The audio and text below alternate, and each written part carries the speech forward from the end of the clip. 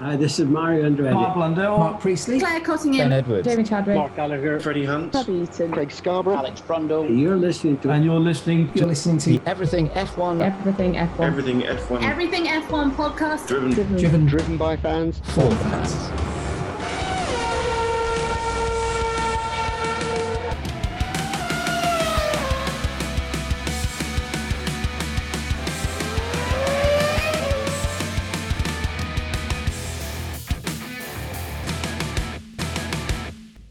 Hello and welcome to the Everything F1 podcast. My name is Sean and joining me to discuss the aftermath of the Belgian Grand Prix and Sprint weekend is Coops. Hi, Coops.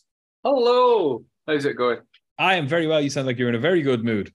Yeah, finished work. I've got to go back tomorrow, but I'm not working now. Well, it's better than to be upset about 4 weeks without Formula One. I'm sure it'll go past really quickly. I'm sure it will. We've also got Shanna. Hi, Shanna. Hello. How are you? I'm doing good. Pretty good. Are you looking forward to the miserable month of no Formula One? You know what? I'm actually not too bothered. I thought I would be, but I'm actually not too. I think I know where you're coming from on that one. And we also have Will. Hi, Will. How are you? Good evening. I'm good, thank you. Yeah. And how are you looking forward to the month? Are you delighted for maybe a break from Max Verstappen victories and the Dutch national anthem? It's always a nice break, but I wish that break would come during a race with a different winner. But this month will do. I know the feeling. Well, we will get into all of the aftermath of the Belgian Grand Prix. But first, of course, we are Everything F1. You can check us out on all socials at any time you'd like. We're on TikTok, Facebook, Instagram, Twitter, or X, whatever it's called these days. You can find us at JoinEF1. You can also check out our website, everythingf1.com, for daily motorsport news and articles. Also, this show is, of course, sponsored by the raceworks.com, and we thank them, as always, for their continued support of everything we do here. The raceworks.com is the perfect place to get all of your Formula One merch from your favorite teams and drivers. And don't forget to use our code EF1 at checkout for 10% off everything site-wide. Once again, that's the raceworks.com. Check out for 10% off. Use code EF1. We will leave a link in the show notes. Now then, the Belgian Grand Prix. Let's start and get it out of the way with the sprint, because that was the most interesting part of the weekend, I think. And Will, I'll go to you first. Was this maybe a redemption of the sprint format this weekend?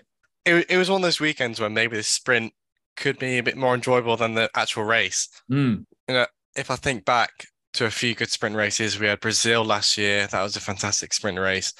And this year, it was also really good because it actually, I was worried Spa, because of how long it was, it'd be a bit of a boring one because there's so few laps. But it actually turned out to be full of overtakes, full of battles, even some contact between some big names, Perez and Lewis. So yeah, it turned out to be a really exciting sprint race. Yeah, it was excellent. And it counts, but it doesn't count, but it counts. Oscar Piastri getting his technically first podium in Formula One. Shanna, what did you make of his performance in the sprint? Because we'll get on to how the race went for him. Yeah, well, I didn't get the chance to actually watch any of the races live this weekend because I was at the Formula E. So I was watching a different type of racing, which was very sad when I found out the results because I accidentally decided to go on Instagram not knowing the results. And the first thing I saw was Oscar Piastri P2 and I went, okay. That's a happy surprise. Yeah, it was a very happy surprise. I wish I'd watched it. But yeah, no, it was amazing. I mean, again, sprint races have just been good this year, I think. But this one was obviously very much helped by the weather. So it brought some dramatics on, but very happy for it. I have to say, I completely agree. I was watching live, but not 100% live. I was at a barbecue, so I was like trying to check my phone without being rude every 5 minutes. And obviously it was delayed for ever, it felt like, the start. But when we finally got going, I missed the start. And then I looked at my phone about 2 minutes later and there's Oscar Piastri in the lead. I'm like, how'd that happen? And then when I look back, Max had overtaken him, but I probably should have seen that one coming. Coops, what did you make of the sprint this weekend? Were you happy with Oscar getting up there? Gasly had a good run of it as well. Did you think maybe Max might falter at last in the rain? No, that's just wishful thinking. I know. I'm trying to be wishful. Yeah. It was one of those where I was like, oh, go on, Matt Piastri, please do it. But then you knew as soon as you got close to him, it was going to be what it is. Gasly, was it? They got third? Gasly P3, yeah. Yeah. It's good for the team with everything that's going on in Alpine, and I'm sure that will be something we'll discuss later on in a bit more depth. And look, McLaren have got themselves, ironically enough, Piastri getting second and Gasly third with everything going on at Alpine is part of what's going on wrong with Alpine Mm-hmm. because he's an Alpine driver that they thought they had a contract for but didn't have a contract for. And, you know, the guy is just doing what every rookie should do. He's keeping close to his faster teammate. He's putting a performance in when he needs to. And he's not really put a foot wrong. Mm. But yeah, in terms of the sprint race itself, yeah, it was a good one. I was the same because you had Baku, which was a sprint weekend, and it was crap. It was Totally not crap. a good weekend, and it was a long lap, and I'm like, oh no. But actually it worked out. But again, you know, weather and changeable conditions at Spa probably put that into it, and, you know, drivers being a wee bit out of position as well probably helped. But that's just a part and parcel of Formula One, I suppose. But yeah, it was good. It was enjoyable. It was. What did you make of the contact between Perez and Hamilton? Hamilton, you know, he got the penalty and it actually cost him something this time running into the side of a Red Bull. He lost a couple of positions after the checkered flag. Fair penalty, bit harsh, racing incident. Where do we stand on that? It was a racing incident and it was harsh. Okay, fair enough. Will, would you agree with that? At first look, I thought it was a bit harsh, but I mean, I think it's the perfect example of a 50-50. It could have gone either way. Yep, I think so. I think an aspect of sort of danger in the wet came into it potentially in penalising him. They claim that the fact that the car, you know, retired doesn't impact their decision. I say that is total bull. It absolutely does. Since the Verstappen incident in Silverstone, I think that definitely influences their decisions now. But I think 50-50 I think is probably the fairest way of calling it. And we have another incident from the race, which we'll get onto now in a minute. But one thing that was kind of a big talking point after all the previous drama in Spa, and we could have an entire podcast on should Spa even still be a thing anymore. They've moved it an entire month earlier in the year, presumably to try and avoid exactly what happened, which was rain. And Shannon, I know you weren't watching, but they delayed the start of the sprint by the best part of an hour, maybe even an hour and a half. Yeah. Do you think they'd have been better to just, it was the sprint race, like just call it off? The sprint was exciting enough in itself, but it's such an unknown in Spa, and we did get some collisions and some accidents, and some things could have been a lot worse. Yeah, no, I Spa is a bit of a sore topic because I'm very much like, I'm happy, like if it has to be called off, it has to be called off. I'm very much safety is first. And I get very annoyed when you see, I saw the comment straight on the sprint about 5 minutes after they had delayed it first, and it's people going, oh, F1 has wet tires for a reason. Come on, like it's not about if they can drive on it, it's whether they can see. And that's the spray. 100%. But in terms of it getting delayed, there was, because obviously in Australia, our timings are odd. I stayed up to watch Spa, I think it was 2 years ago. I believe the race was supposed to start at about 2 or 3, then it got delayed an hour and then another hour. And I think it was one more, and then they eventually cancelled it. And I've just stayed up all night for it to get cancelled. So I think at one point, if they can get it running and it is completely safe, it's good because you know that there are people probably waiting for it to start. And to me, the sprint was a lot, like it was the best part of the weekend in terms of out of the 2 races for me anyway. So once I watched it back, so obviously I didn't have to wait for it, but it was, I think if they had canned it, you would have lost a very interesting race. And Piastri P2, which I definitely am very much happy for. So I'm whatever needs to be going ahead for safety. But if they're bringing a month forward and it does help, I think it's something that they should have done a lot earlier. If it really is as simple as moving it because of the seasons, surely you could have figured that out. Now in the UK, it rains all the time, all year. So I guess doesn't matter. Like at the Formula E, it got postponed an hour and a half as well because of rain, even though it's supposed to be summer. But I don't know exactly how it is around Spa. But yeah, if this has been an issue for so long, has it been fixed earlier? Has it been changed before? But hopefully this does something. It's just a little late to me. Yeah, I think you're right. They've changed it to try and to try and get around the wet. But interestingly, I have friends who have now been to 3 Belgian Grand Prix. Every single one of them has been absolutely chucking it down. The first one they were at, Sebastian Vettel T-boned Jenson Button right in front of them, if we all remember that. That was good times. The second one they were at, really unfortunately, it was 2021, which wasn't a race, which was cancelled. And they were shoehorned out the door immediately. They went back this year thinking they'd get better luck. And they did. They got a race and a sprint, but they were very nervous the whole weekend that they just wasted their money again. So again, at a certain point, you're going to start, and top marks to all the fans who were there. If any of you were listening, fair play to you. I was wet looking at you from the comfort of my sofa. Fair play. And I suppose as long as they keep selling it out, they keep doing it. But I don't know how much longer they can risk, one, the danger of it and the rain. But like I said, we could do an entire podcast just on the danger of should Spa even still be a thing anymore. But let us move on to the race itself. To absolutely nobody's surprise whatsoever, Max Verstappen won the race, followed up by his teammate eventually. And Charles Leclerc bagged himself another podium on an okay weekend for himself anyway, Ferrari. Coops, what did you make of Max coming through the field? Well, coming through the field, strolling through, nearly crashing into the barrier for fun, wanted to do a pit stop for fun. He's on autopilot, isn't he? Yeah, he's just enjoying himself. I think it's still mathematically possible that he'll win the championship by round 16, which is Singapore. Yeah. So, that's like how many races? So about 7 or 8 that we got with him being a champion, doing whatever he wants to do. He's winning it. It's going to happen. He's enjoying himself. I think the most exciting part for Max was when he had his tantrum with his engineer and at the end of Q2 and Q3. Yeah, the qualifying. That was funny. And it's quite nice to see somebody bite back going, give it peace, you. I think GP is well used to it. He had to put up with whiny Seb back in the day as well, didn't he? That's true. So yeah, I mean, I think I stumbled across a TikTok actually, and it was on car footage of Verstappen. It was the final lap in Austria, and he was told, "Look, watch the guys in front; they're all fighting for position." And he's like, "Yeah, I'm watching it. It's quite exciting." Pardon? Yeah, you're in a Grand Prix. He's like, "Yeah, it's good fun." Nah, you're like, so no, it's just I think Shanna saying how she's kind of not bothered about 4 weeks of Formula One. It's because there's not a championship fight.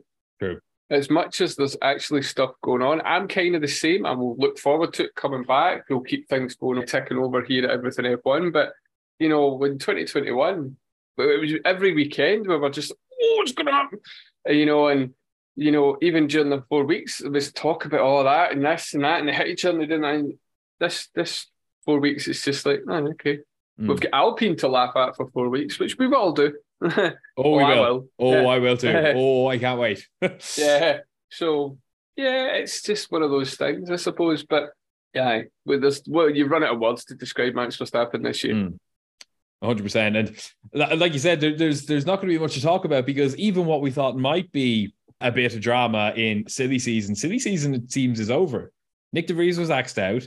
Yep. Danny Ricciardo was brought in and Sergio Perez has sort of got his act together. I mean, Will, what did you make of Perez this weekend? He qualified.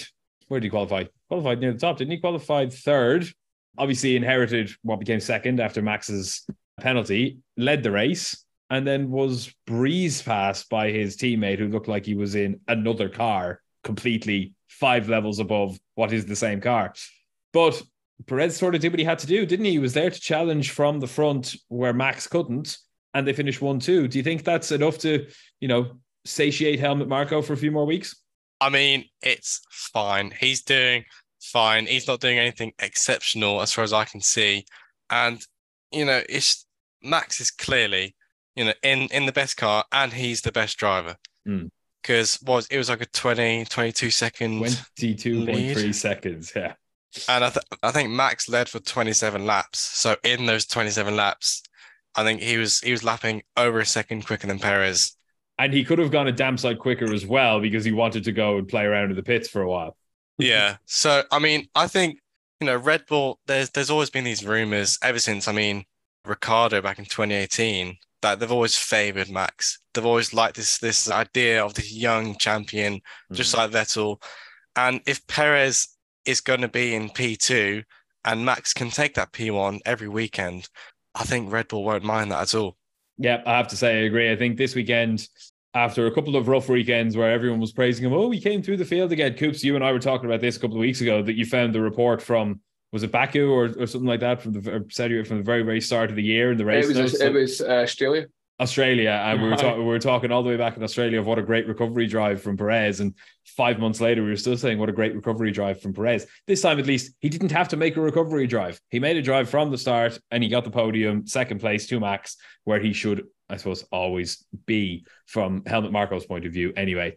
Moving on then to Ferrari, and I'll start with Carlos Sainz, Shanna, because He is very militantly in favour of that being a rookie error from Piastri. Piastri, to his credit, has been much more first lap racing incident. You could have given me a bit more space. It is what it is. I personally am of a mind first lap racing incident leaning towards Sainz's fault, but definitely no penalty worthy. What did you make of it? Who do you think would be assigned more blame, or just pure 50-50 racing incident on lap one? Well, I'll try and take the bias out of this because otherwise I'm going to say Piastri is fine. But when I looked at it, I had to look at it a couple of times because it very much is all about where Lewis, I believe it was, on the other side of Carlos. And it was, okay, yeah, he's got another car on the other side, so he's kind of come in. But if once they showed kind of the top angle, you realize there was still a space between him and Lewis where if he had moved over, Oscar could have made it through. And it's at that point where it's like, yeah, definitely I'd say it's got to be a first lap incident. Just like looking at it, there wasn't heavy damage to each car. Yes, there was damage and it very much affected, but because it wasn't, car destroying to the point where they couldn't continue, it wasn't the worst incident out there. So I think it could be very much a first lap, and I do think Carlos could have moved over a little bit. I think he very much was covering off Oscar, and it just didn't work. Oscar didn't have time or just didn't back out, and it just didn't work for either of their favors in the end.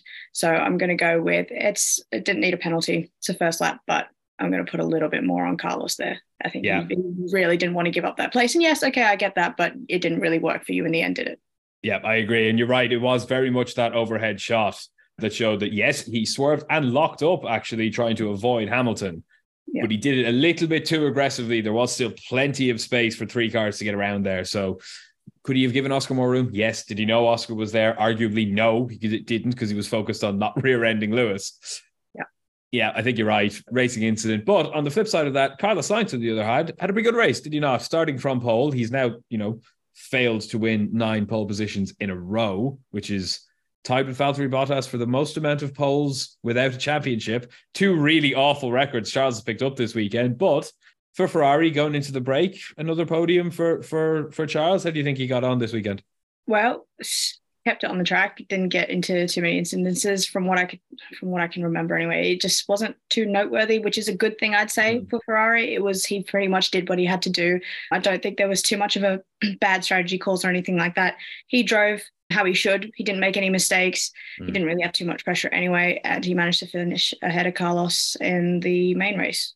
So I'd say it's a good weekend for Charles. So if he needs basically a lot more of those, because it wasn't very much like other cars were, getting destroyed. It wasn't Max or Perez at the back. He was up there with them, and he did what he had to do, finish where you'd probably want the Ferraris to finish these days.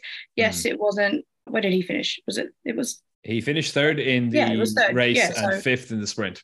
Yeah, so I'd say that's exactly where you would be hoping for them to be. And these days, sometimes thinking of Ferrari being in 3rd is like, okay, I expected them at the start of the season to be 3rd, but nowadays it's hopeful for a 3rd. So I'd say good for Charles. Yeah, I completely agree. I think he did a pretty good job, all things considered, this weekend. I think, like you said, anonymous was exactly what Ferrari wanted. They didn't get it with one car. They definitely got it with the other. He had the measure of Lewis Hamilton, who was putting the pressure on him towards the end and then backed out to try and get the fastest lap, which he managed. But most importantly, they bagged themselves a decent haul of points over the whole weekend, with 4th and 5th in the sprint and then 3rd in the race, to really try to close in on Aston for 3rd place, where Ferrari have to finish 3rd, I think, at the very, very least, to salvage any sort of a season for themselves. Moving on then to the Mercedes'. Lewis Hamilton finished 4th, and he bagged himself the fastest lap with a lap at the end on mediums, which I thought was a bit odd, but he did the job. He got the point. And George Russell came home 6th. That was in the main race. And in the sprint, they were 7th and 8th, which wasn't as impressive. But again, decent haul of points for the team as they try to solidify 2nd place. Coops, what did you make of the Black Arrows this weekend? It was decent, consistent, solid. Certainly not where they should be, but then, nobody can really fight the Red Bulls. So, it's better than where they were. They're getting closer to the front. I think George Russell needs to kind of stop whining a wee bit. The more I hear him talk, the more I'm just like, oh, gonna shut up. I think there was an Everything F1 quote put up that he said, and pretty much just about everybody that reacted to that quote, I need to see if I can find it on Facebook, and they all said the same thing. They're just like, every time he opens his mouth, they just want to hit him. He's getting a bit whiny, but they're doing the best they can with what they've got. And I do think that they expected to be closer with the upgrades at the front. So interestingly, what I do find interesting with regards to Mercedes is how things are so quiet with regards to the extension for Hamilton. It was all very much, they're just about to sign it, and about to sign it, now nothing. Now we're going into the summer break, and you're like, of course, I'll be saying all this and put speculation out there, and then there'll be an announcement tomorrow that he's signed. So, that'll be the way it is. But that won't happen because I didn't say it. If I'd have said it, it would definitely happen. Yeah, well, there you go. So, it's a strange one, I think. I think there's a wee bit of stuff going on behind the scenes. And it's speculation for me. But the quote that George said that everyone reacted to, he said, is Formula One would be so exciting if Max and Red Bull weren't here at the moment. Let's just forget about the rest of the hybrid era when Mercedes were winning everything. Yeah. Let's not talk about that. I'd give George the benefit of the doubt in that he wasn't involved in all of that domination. It would be even less believable. He did. It would be even maybe more of a head-wrecking comment had Lewis said it. And he sort of has before. He complains about domination when it's not him. He did in the Red Bull days and he has since. But he's right. George is absolutely right. But at the same time, it's not Red Bull's fault that the rest aren't anywhere near the same level as them. They did a better job. It's the way Formula One goes. And I know we all get a bit bored with domination, but the one thing I'd never say is, Red Bull, they're so bad for the sport. No, they're not. They did the better job. They have the better driver. But what people need to remember as well, and you see that a lot more with the kind of newer generation of Formula One fans, Formula One has always been a period of domination throughout its whole history. Back in the 50s, it was Alfa Romeo and Fangio that won it. Then it was, Ferrari had a wee dip at it. Mercedes McLaren. Before they went away. Then you had McLaren. You had your Red Bull previously. So, teams dominate. The Schumacher years, So it's just how Formula One works. If you want it to be less dominating, then you need to turn Formula One to a spec series.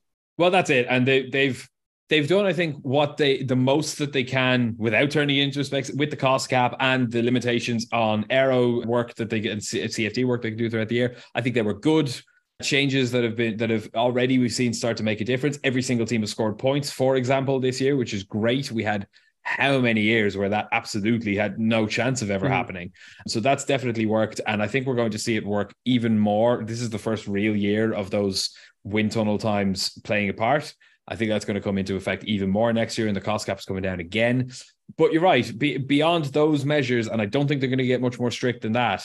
They've announced that the engine will have parity. That's not going to make all that much difference either. It'll just make Renault a little bit faster before they break down. Well, interestingly, the reason that's come up is because Red Bull powertrains, I think the rumour is they're going to be around 30 to 40 horsepower less in their testing. So Horner's come out again.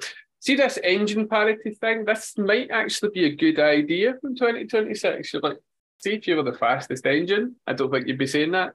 Because that's what everyone's realised, Renault or Alpine, everyone knows their power unit isn't as fast as the competitors. Never has been. Yeah. And then Red Bull are suddenly saying, I kind of agree with them. So now we're all going, so how slow is your power unit? So it might not be. Car? So it might not be that they're going to be dominating for a long time, because these new engine rounds come out to about 26, and if they are slightly behind the curve in power because they're designing it, and Ford, although they're coming in and it's a technical thing, it's Red Bull that's designing this engine. Or the power That's a very good point. We should remember that the current engine in that Red Bull that is insanely fast is not a Red Bull engine. It's Honda's engine that they absolutely perfected before the homologation of the engines a couple of years ago. And you're right, by 2026, it will be all Red Bull designing their engine with no input from Honda whatsoever, and essentially no input from Ford either. But so that I think is going to be a big talking point. I think in the second half of the season, we've already seen how much Mercedes, Aston Martin, McLaren now have started to close the gap and really use their extra wind tunnel time to really good effect so far this season. I think it's going to play a little bit more next half of the season as well. Moving on then to McLaren, Will, really not the weekend anyone was expecting. I believe I said even myself a couple of weeks ago on the podcast that Belgium and Monza should suit them really damn well after Silverstone. I know they set it up for high downforce. Should they have, just trusted in the ability of the car, wet or dry, and shaved off a little bit more wing? Or is that just the only working window they could get the car in? I mean, I just think they gambled for bad weather and it didn't pay off in the race. Obviously, in sprint, and I think in both qualifyings, there was rain. So in those 3 sessions, they did perform well. Obviously, Oscar with the podium, and then in the race, Oscar had bad luck, as we saw, and Norris, to us, he did finish P7, which comfortably, yeah, which as I was watching the race, I thought he was going to have a Bahrain situation. He kept pitting and pitting, and I was like, surely he's just going to end up, towards the bottom. But he did, recover quite well. P7, but yeah, they gambled and they got the weather they didn't want, and they were just waiting for the rain the whole race. And it was looking at coming. I think it was halfway through the race. There was spots of rain. It did come spitting, and I think that's where Lando really solidified his P7, is that his soft tires worked in that slight bit of damp, because it was the middle sector that was getting a bit damp, especially coming into Pouhon. And how many times have we seen him go around the outside around those sections? Because the car was starting to work when the ground was getting cold and slippy. Yeah, so clearly that is what they were hoping for. And I think if it did rain, like properly to like everyone swap tires, it could easily have been, where Lewis and Alonso were P4, P5. But the rain didn't come as they wanted to. And he'll take a P7. I think he'll be happy with a P7 based on how his car was performing and the issues he was having. Yeah, I agree. And just to get any points on the board, just to continue kind of ticking that over, trying to stay ahead of Alpine, I think that's as good a result as they could have got. I think you're right. Had they swapped tires, had the rain come enough for the tire change, different story entirely. Put a 5 on Lando for a podium, because we saw even with soft tires in the slip, it's like he pitted for a different car. He was so much quicker with a tiny spit of rain. Bit of a shame. Do you think they'll go a bit better at Zandvoort? Much more similar in characteristics to Hungary, where they were extremely fast?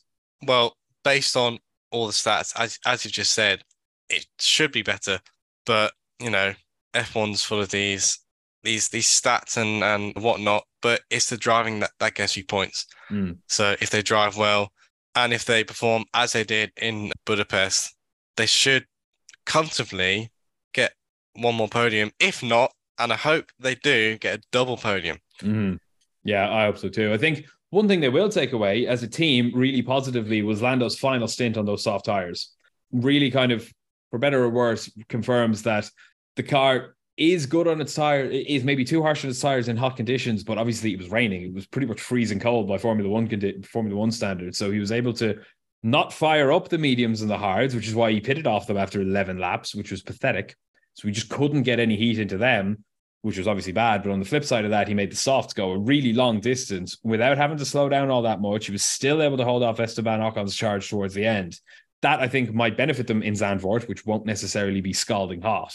It gives them a little bit more time now that they know that that's really a characteristic of the car to plan for the future races, which are going to be extremely hot. Singapore, America, Brazil, Qatar is going to be extremely hot. Do you think that's maybe on their mind to work on after the shutdown of, okay, we need to figure out how to fire up the tires a bit better in different conditions? Yeah, definitely. And I think, with Norris and this P7, if we look back to Bahrain and the early races, they would have loved a P7 because that McLaren was not good at the early start of this season. And clearly the work has paid off. So, the technicians who are working behind the scenes are clearly working on the right things.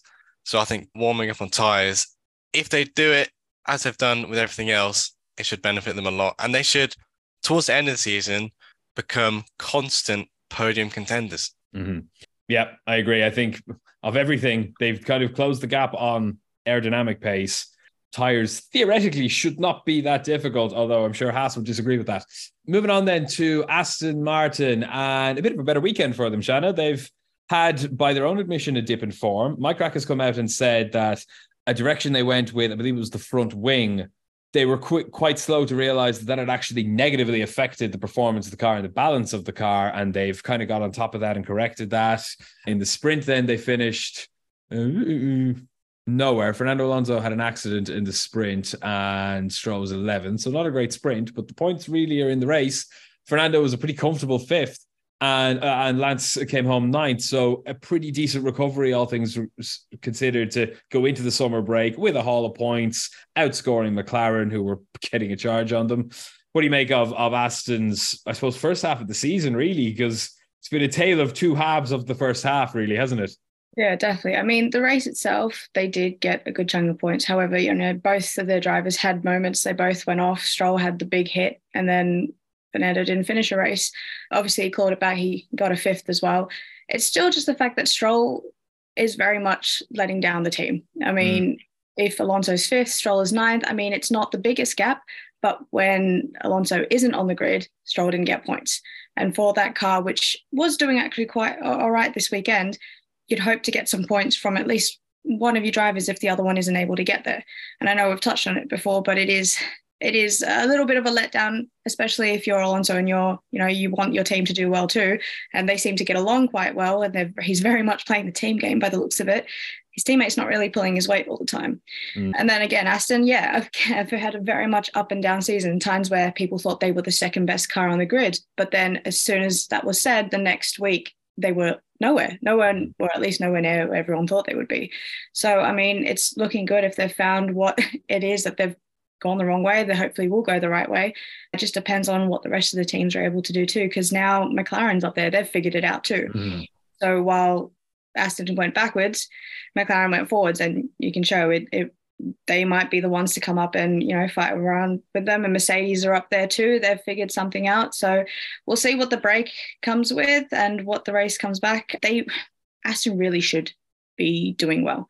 Like I said, they had already done well. They figured something out. They need to be able to carry that. And I feel bad for Alonso. Basically, I feel anyway, he's carrying the team by himself. So we'll see what happens after the break. If they've figured out what it is, well, we'll tell when the first race comes on. Yeah, we've touched on that a fair bit this season actually already, is the Alonso factor of that team, and how much longer can Lawrence really hold off the shareholders when they say, will you put someone who can score points in the car now, please? Your son's had his time. He scored points in the race, fair play to him, but you're right, fifth to ninth doesn't seem like that much of a gap, but when you're fighting for kind of a high end of 10 to 12 points a race, if he'd have finished right behind Fernando, they'd have got 18 points. As it happens, they only got 12 points. That, in the amount of points they're looking at every weekend, is a huge difference. Like, that will come back and bite them, I think. And, I'd be interested. Silly season for me would be the silliest when Lawrence Stroll fires his son, but I don't think that's going to happen this summer, unfortunately. I'm going to not bring it to Alpine just yet, because let's leave them for the end, because we just have so much to talk about them. Let's move it on to AlphaTauri, and our boy Yuki got himself another point. He actually made it outside of 11th at last. He's got himself a point. They're up to 3. It's made no difference. They're still 6 points behind Alfa Romeo, but Yuki had a damn good weekend, Coops, didn't he? He did. He quietly got on with it. Got himself was it a point? Was it 10th? He got, was it 9th? 10th. So he got himself another point. Yep. Done well. Especially after Ricciardo coming in the week previous and actually outscoring them, or out finishing him. I don't think he scored any points, but yeah, quietly just doing what he needs to do and getting on with it. It's all he can do. I mean, it's clear that AlphaTauri, Red Bull are they don't really hold him in high regard, in all honesty. Since Honda have pulled out, no, it's they're not really a friend of the top team. Yeah, so they're not overly fussed. He's certainly not going to be in chat for getting the big team. So, Tsunoda's in that weird place where he's in Red Bull's junior team. He's probably not going to get a seat in Red Bull's main team. So he's just driving for his career for any other team or somewhere to just keep going. So yeah, it's all he can do in that car. Is make sure you get either close to Ricciardo or beat him. And scrape a wee point here or there. So. And speaking of Ricciardo, he finished 10th in the sprint, which obviously is not worth a point, unfortunately, because the points only go to 8th in the sprint. But what have you made of his comeback now that we've had 2 races on 2 very different tracks to have a look at him? Do you think he's settled in? Do you think he's an upgrade on Nick de Vries, or do you think they maybe jumped the gun and it's not really going to get him back into Red Bull just yet? I mean, it wouldn't be much to be an upgrade for Nick de Vries the way that Nick de Vries was driving this season, to be fair. And I know that sounds harsh, but Nick probably needed the full year. But when you realise that your boss is actually saying in public that, Christian Horner didn't want him, and I wanted him. Now I'm actually realising that Christian's right. And you're sitting in the garage going, did he just say that? Like, that's going to affect you. Yeah, for sure. He wasn't technically a rookie either. He's 28, So anyway, Ricciardo, like, regardless of the 2 years where he was in at McLaren, he's not forgotten how to drive. Mm-hmm. My concern when he was in McLaren was his Formula One just evolved past Ricciardo, which can happen, changing characteristics of the types of the generations of cars drivers can struggle to adjust to. And it looked like that was the issue for Ricciardo with these new types of cars. But he's getting there. There is reports I was reading there about how he struggled to get the AlphaTauri to bite, but then it's not a very good car anyway. So he's in a good situation, and as long as he is, the only thing that he needs to do is beat Tsunoda over the course of the rest of the season. And he can't just beat him by 1 or 2 points, he has to beat him. Because if Tsunoda beats him, nobody's going to be interested in him.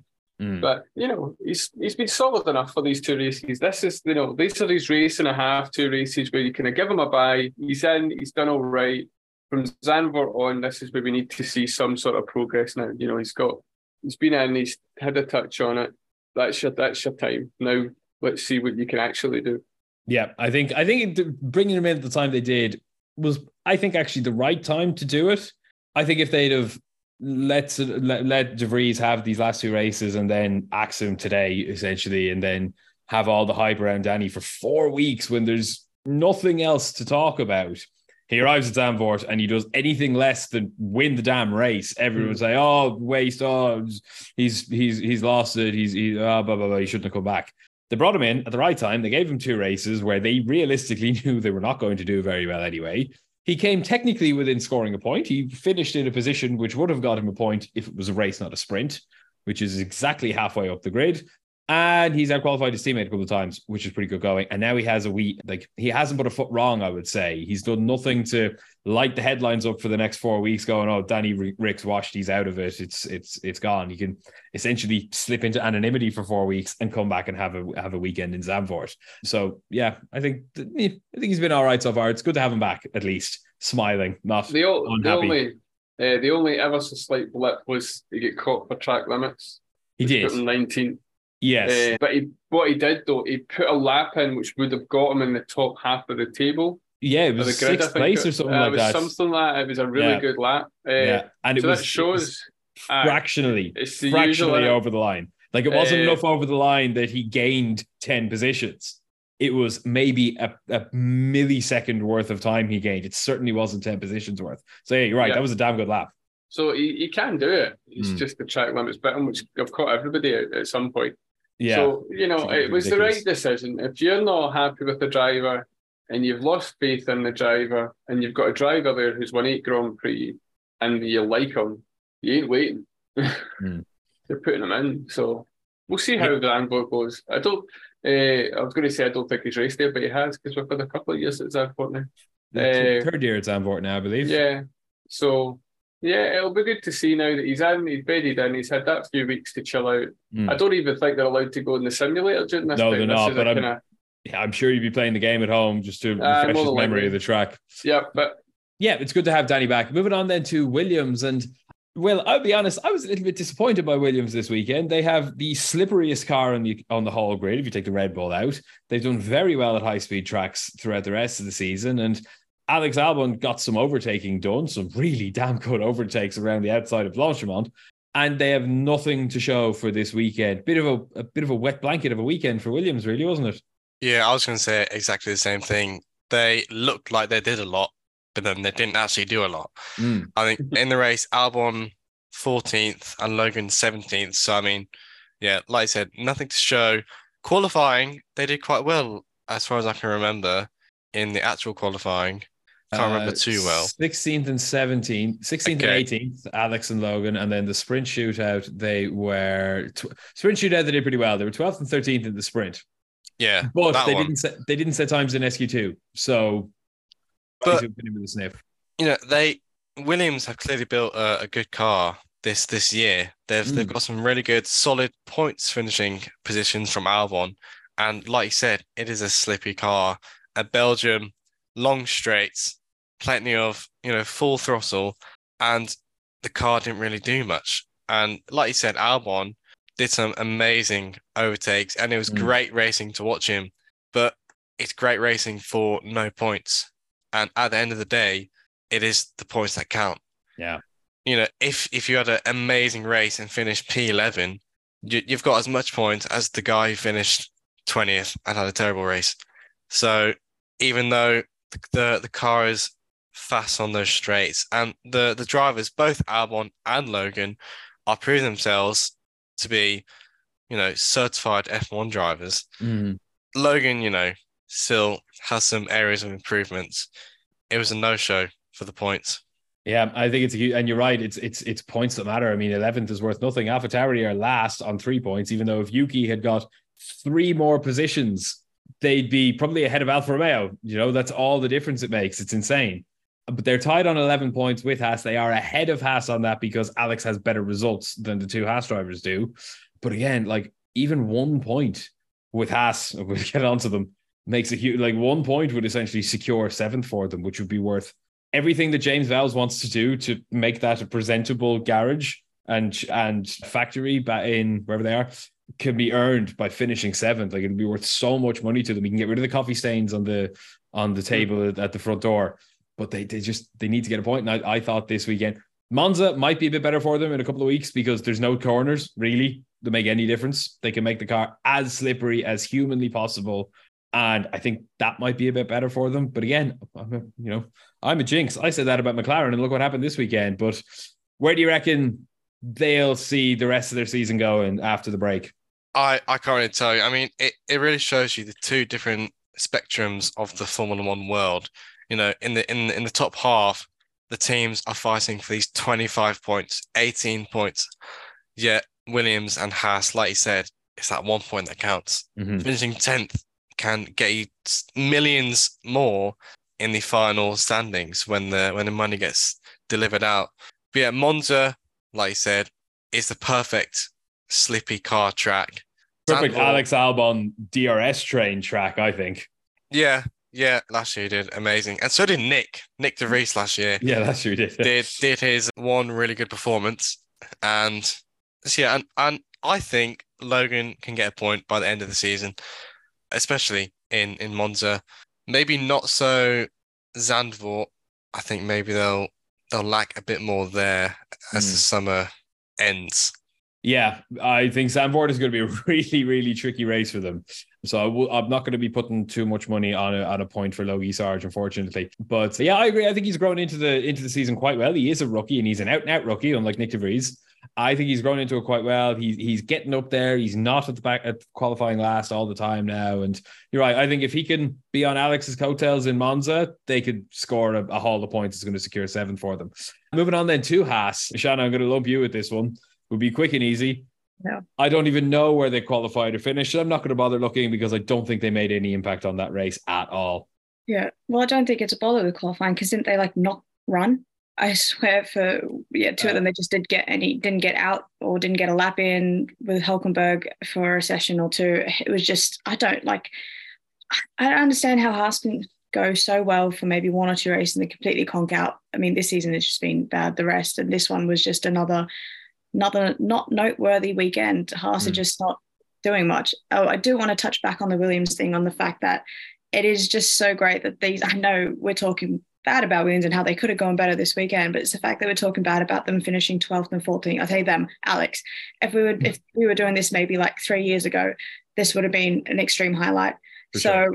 Definitely bringing my Williams love into this, but they have definitely made such an improvement, and I'm hoping that this is very much just on the upward trajectory. Unlike Haas, that I don't know what is going on with how it's not just their car; they are just making bad calls as well, as we saw, and heard the frustration with Nico on the radio. So yeah, bad weekend. Yep, I completely agree, and I agree with you on Williams as well. It's great that we're now kind of giving out to them for not scoring points. And it's fantastic that they're back there. I think getting James Vowles in is one of the best things that team has done in decades. And I don't understate that. He's the best signing they've made in a long, long time. Coops, you wanted to say something on that one? Yeah, just to touch on Haas. From what I've seen on Twitter, it looks like Hülkenberg's going to be extending his contract with Haas, or they're going to extend Hülkenberg's contract. after that weekend? Well, he's out racing Magnussen. Magnussen is on the bubble because this is his last year. Yeah. Günther Steiner wants him to be closer to Hülkenberg, and Hülkenberg's racing him off the track, basically, in terms of their metric. So there could be some driver changes here. Who Haas will bring in? Don't really know. But yeah, that's where it seems to be. It looks like, from what I've read on Twitter and what I've heard, it's Hülkenberg's going to get extended. Magnussen, they are under wavering on. That is interesting. I mean, Magnussen, relatively speaking, had an okay weekend. He started 16th, he finished 15th in the race. Hülkenberg started in the pit lane and finished last. But that's interesting. I personally hope Kevin Magnussen stays in Formula One. I really, really like him. I would love to see him in a better car. I'd love to see him in like an Aston or something like that, going up with Fernando. I think he'd make a big impact on that team. I think he'd be a big step up over Stroll in terms of being right on Fernando's tails all the time. Is that going to happen? Probably not. Will he get an Audi drive? Also probably not. But yeah, hopefully we're not about to say goodbye to him again. Now we will have some fun and move on to Alpine. And I'm just going to get my bit out of the way first. I am so glad that Otmar Szafnauer is gone. I am just shocked it's taken him this long. I'm in the middle of writing an article for our website on his history in Formula One. And even reading into parts of it that I didn't know, there is a very noticeable trend of, even if it's not always 100% his fault, every team he's gone to has shit the bed and just fallen apart. All of them. BAR, Honda, Force India, Racing Point. He was kicked out of Aston, and then Aston turned it up. He gets kicked out of Alpine, and immediately Pierre Gasly is on the podium. There has to be a common denominator there, and he's an arrogant so-and-so. So Alan Permain, though, is a huge, huge loss, and that's a huge mistake, I think. I think that's a really weird one. I've no doubt Audi are probably licking their lips thinking, oh, yeah, we'll have him, please, thank you very much. He'll be great alongside Andreas Seidel. But yeah, Coops, have at it. Okay, here we go. So while I was watching this, normally, because I had to watch the race late, and I normally just watch the race, but I actually stopped to watch them talk about Alpine and the build-up, and I rebound it and watched it again. So in the last 18 months, Alpine have Marcin Badowski's left, Alain Prost has left, Thomas Staffner joined, Oscar Piastri leaves, Fernando Alonso leaves, Laurent Rossi changes role to special project. I think he's still locked in the cupboard somewhere. Otmar Szafnauer leaves, Alan Permain leaves, and also what we didn't notice is Pat Fry has chosen to join Williams. Yes, which is another great signing from Williams. Yes. So fair play to them for that. That's a shitload of people in 18 months. They're in complete and utter meltdown. Now, who in their right mind looks at Alpine and they go, lads, do you want a team principal? Looks at that and thinks, that's a good idea. When you see the amount of folk leaving and you see what's going on, and what makes it even worse is it was only a few weeks ago that you had the investment from the Ryan Reynolds, and, yeah. You know, his other Rob McElhenney, and it was Michael B. Jordan he's also involved in it. Huge which values the team at just under $1 billion. It's like 800 million or something, with the amount of money they've invested and how much it's cost. To then go from that, which is a big Deadpool on the grid, this will be great, to how are they running the team? You've got one person as an engine man who's controlling that part of the team, this part of the team, that part of the team. What are they doing? What are they hoping to do?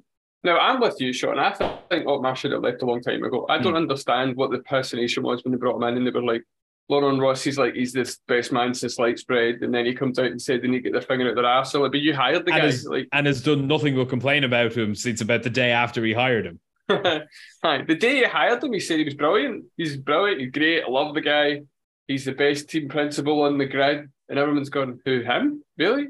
Oh, good for you. And then not Toto Wolff, not Christian Horner, not Zach Brown, not Fred Vasseur. Toto Wolff, you forgot him. No, I know. I'd even put Gunter Steiner ahead of him because he's funny.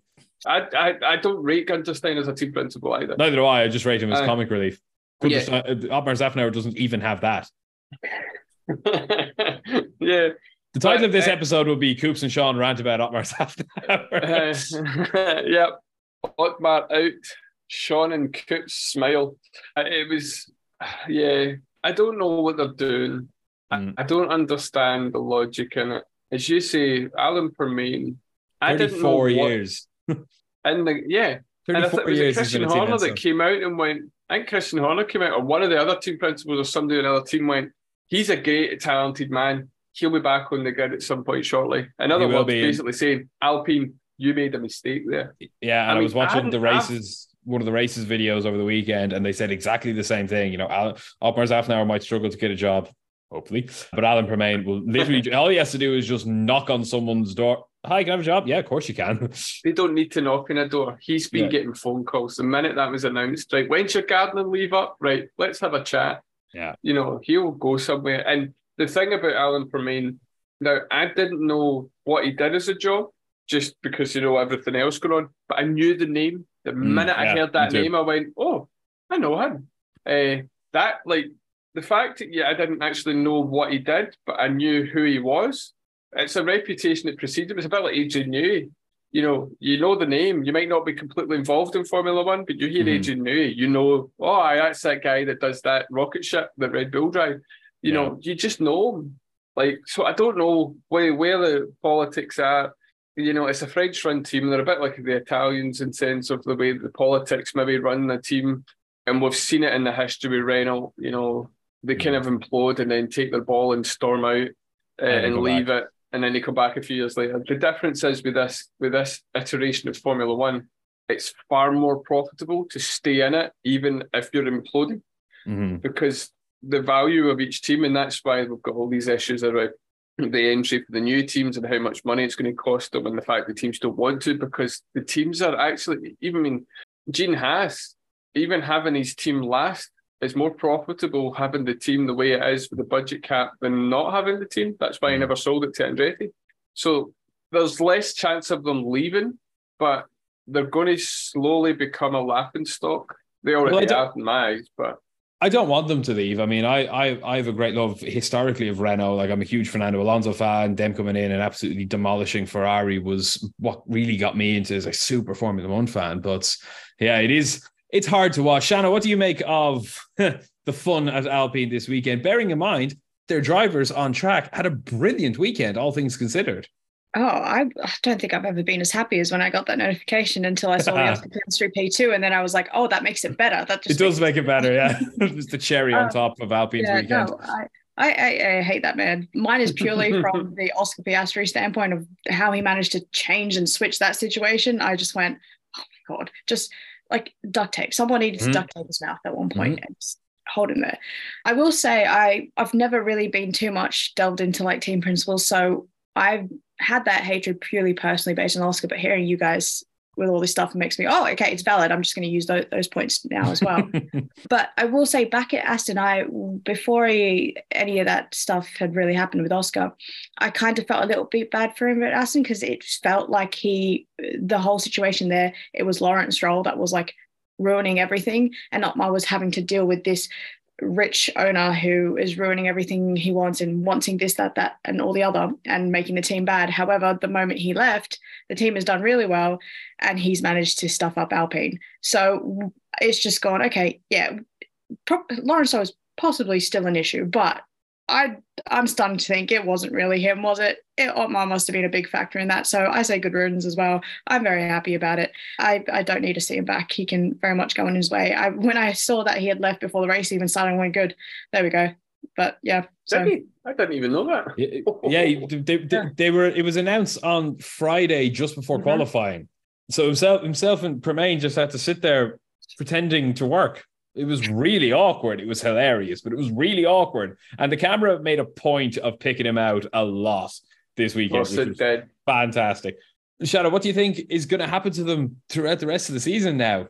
It's weird because Alpine they're already in that spot where they kind of, you expected them to do better than they have anyway. So they've kind of already dropped what was going to be a really good season. At least that's what I thought it would be. I know we've had a couple of races where they have pretty much been anonymous and they've kind of got close, but then haven't. And I just, like, personally, I didn't understand what was happening with Alpine. Like, were they doing good? Because they had a couple of good results, but then they had a couple of not so good results. So while this could be like a really confusing thing and it could be really bad for whatever happens, I mean, they aren't doing too much now anyway. Obviously, they've had this really good weekend and he wasn't there. So maybe that just means it's going to get better. I do think, team principals obviously play a big role. Is Otmar really going to affect what's already been put in place? We're halfway through a season. Is it really going to make anything worse? I don't really think so. Could it make things better? I think there is a chance it could make things better. Not a huge amount, but no, I'm slightly optimistic for the rest of the season, but also I don't think it's going to be too much of a big deal.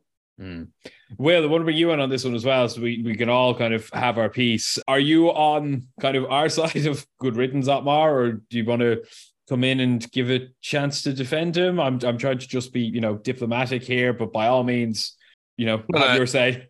I will agree with each and every one of you. There we go. Sorry, Otmar, I tried. I just don't get the timing of when they did it. I mean, as you said, on Friday, the big news came out, but save it for 2 days later, and it's the summer break. And I think the one thing that Alpine wouldn't have wanted to face was the media, and they almost just like shot themselves in the foot. First day of the Grand Prix weekend, they go, here's our biggest news story, and now the media, they're like vultures. They'll just pick it out, ask you all these, questions, leading questions. And it's similar to Nick de Vries, where if they just waited for the summer break, I know Daniel might have not had, the adequate time to get suited to the car, but it seems that I thought this break was for those changes. It's your chance to maybe revamp the team where it needs to be changed, improve areas like taking out Otmar. But it's an awkward timing of why they did it. And then quite often during the weekend, they just didn't answer to the cameras. But you kind of just done it to yourself, Yeah, they have. So, like you said, they shot themselves in the foot on it. Yeah, it was just really awkward and confusing timing. But they do this a lot. And ever since they came back into the sport full time in, 2016, how many times have they said, in 5 years we'll win the championship? We have a 100 race plan. We have a 3-year plan. We have a 7-minute plan. They haven't a notion what they're doing, have they? Like, Cyril Abiteboul has even come out and criticized the 100 race plan. I'm sorry, mate. The 5-year plan was yours to begin with back in the day. So I don't think it's a bit rough to come and shit on them now. But like, why do they keep coming out and saying, like, whoever the new principal is in September will probably come out and say, yeah, we've a new 5-year plan to get back to the top. They're shooting themselves in the foot saying things like that, I think. Sounds great to the sponsors, to the partnerships, to any, rookie drivers that are looking to get into F1. It sounds great to where the money's going to come in. And then you have to make it realistic, which is where they've been lacking. Maybe if they keep attracting people who know nothing about the sport, with all respect to the world to Ryan Reynolds, he's not a Formula One fan. He has become a football fan, in fairness to him. He seems very involved at Wrexham, so he'd probably become a Formula One fan, but he definitely wasn't when he invested in the team. And, maybe if they keep, if they hire drivers who have never watched Formula One and who maybe have less good managers and lawyers than Oscar Piastri did. But yeah, I can't wait to see what their next big plan is. Coops, one final point then on Alpine before we let them go off and bury their heads in the sand. Just a couple of things. I think Aston Martin was a victim of Lawrence Stroll wanting his own man in, and it was kind of like, you're kind of stuck here because I really don't want you, but you're here anyway, so I'll use you till I find who I need. Mike Crackley's definitely more a toe the line sort of guy, for sure. Yeah. And also, he's also probably slightly a victim of the Laurent Rossi thing. So the higher-ups decide to move Laurent Rossi, and Staffner was Laurent Rossi's man. So it's kind of like, we need to clean house. The Alan Permine one, I still don't understand. No, I never liked him like you, Sean, and this couldn't take to him. I'm just quickly reading back in the history. He was at BAR. It lasted 5 minutes. He caused all sorts of issues. He was working with Honda, caused all sorts of issues, and we'll discuss the rest. But what was the biggest trigger for me was when the Oscar Piastri thing was happening. McLaren must stay really quiet because they knew their contract's fine. He was shouting about, and I think he made a comment about Oscar Piastri needs to find some honour or some sort of thing about his character. And I was listening to the team that paid for his career. Yeah, I was out the back. I remember this because I was listening to a podcast, was doing a bit of gardening, cutting the grass, and I actually had to stop and go, "Oh, wait a minute! Like, come on." You're telling him, you put a statement out saying he's driving when he was like, no, I'm not. Then you've got the cheek to talk about honour to him. Like, keep it in-house, mate. Have that conversation behind the closed doors. Interestingly, as the final note, Mattia Binotto is not out of the question as the new team principal of Alpine, apparently, is the rumour. Is that an upgrade of Snapner going by Did Ferrari? Don't know. But he's an engineer. This he's got the talent in him. But is he the type of person that you need to fix that ship? What they need, honestly, is Flavio Briatore to come back, tell the French people in France land trying to French the team to screw off, have a bit of Italian passion in it, better than Ferrari, and just do the job properly. But you're right, there's too much politics going on from Renault, who don't give a damn about Formula One, and that's why they took the name off it. They don't care about the team. You're right now, as you're saying, like with Gene Haas and stuff like that, it's probably worth a fortune to them, whether they give a crap about it or not, which is, I think, why they're just kind of just moving pieces on a blackboard for fun. But like that's what they need is a big, larger-than-life character who will tell the higher-ups in Paris to screw off and let him do his job. Ferrari need that as well. Is Fred Vasseur the man? Probably not. Toto Wolff is. Christian Horner absolutely is. Even if after Mateschitz pass, the board at Red Bull want A, B, and C, Christian Horner and Helmut Marko will tell them to screw off, tell them what way to go, because we know how to run the team. We've been successful at it. Let us do it. Alpine have not had that since Flavio Briatore. And is he going to come back to Formula One? No, of course he's not. But they need someone like him. But I hope they get it soon because, like I said, I like the team. I think they have a really damn good driver lineup. And I think in all of this, signing Pierre Gasly this year was a good move for them after the Oscar fiasco. That was a good move. It was a good recovery for them. And I rate him and Ocon quite highly. I thought Ocon had a good weekend. And so did Gasly in third. He always does well at Spa. But yeah, it's just another year where you think, what are they doing? Like, they're just so amateurish they come across as. But I think we'll save another rant on Alpine for the last week of the summer break when we have really nothing to talk about. And I want to finish this episode off with something a little bit different because it is the end of the first half of the season. We are going to do an episode over the next couple of weeks on our ranking of the teams for the first half of the season. We are in the middle of collecting all the data for that. The whole team, everyone and everything F1 is getting involved. We are all ranking the teams from first to last, first to 10th. We are going to apply the F1 scoring system to it. We've done this a couple of times in the past, and we'll have that episode coming up very soon. But for right now, because there's 21 drivers, it'll take too long. To finish off the season, because the first half of the season, because it technically ended this weekend, I want to get everyone's top 3 drivers, not including Max Verstappen, because there's no point, because we will all put him number 1, whether we want to or not. And so we'll do the Formula 1.5 top 3 drivers of the season so far. I'll get mine out of the way. It's Lando, Alex, and Fernando. I probably don't need to explain why if you've watched more than 2 races this season. Shanna, what are your 3 for the season, not including Max? Got to be Alex, Piastri, and Fernando. All pretty self-explanatory, all right. Will, what would your top 3 of the season, not including Max, be? I'm going Oscar Piastri, Lewis Hamilton, and Nico Hulkenberg. Will's not been watching any Formula One. No, he really has. He just came in today. Watched the 5-minute highlights. Have you only been watching replays of like Brazil 2010? Look, this weekend was not, or last weekend was not a good representation. But if there is a Haas in Q3, it is always him. Every now and then, he'll always find his way into Q3, and he puts in a valiant effort. And I did some research. His average grid position is 8th. Really? Which for a Haas, well, it's 8.42, whatever that means. Yeah, that's. But for a Haas, it's really good. Obviously, in the race, his average finish position is 14th, not the best. But qualifying is one of the top ones in the bad cars. Okay, yeah, fair play. You've definitely done your homework on that one. That is very impressive. Well done, Nico Hulkenberg. That's very impressive in a Haas that is a dog. Coops, what are your 3 for the season then? Oh, it's Piastri, Alex Albon, and Fernando Alonso.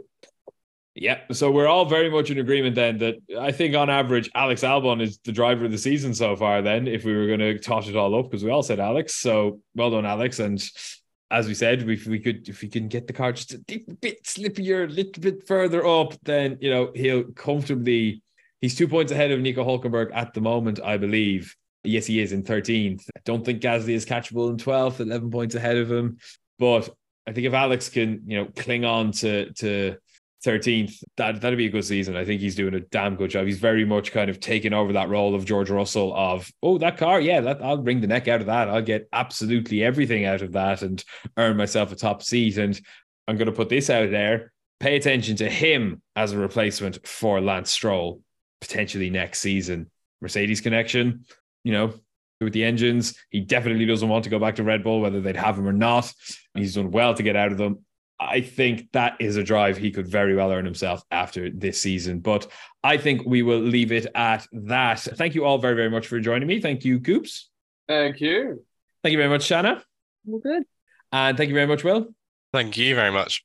And thank you all, as always, for listening. And if you've been watching on Facebook, thank you very much. Don't forget, let us know in the comments of wherever you are listening, or send us a message on Facebook or Instagram. Who are your top 3 drivers of the season so far, not including Max Verstappen? Because realistically, if we're going to count Max, he'd just be first, second, and third, wouldn't he? So it's a little bit unfair. So we'll take him out of this one.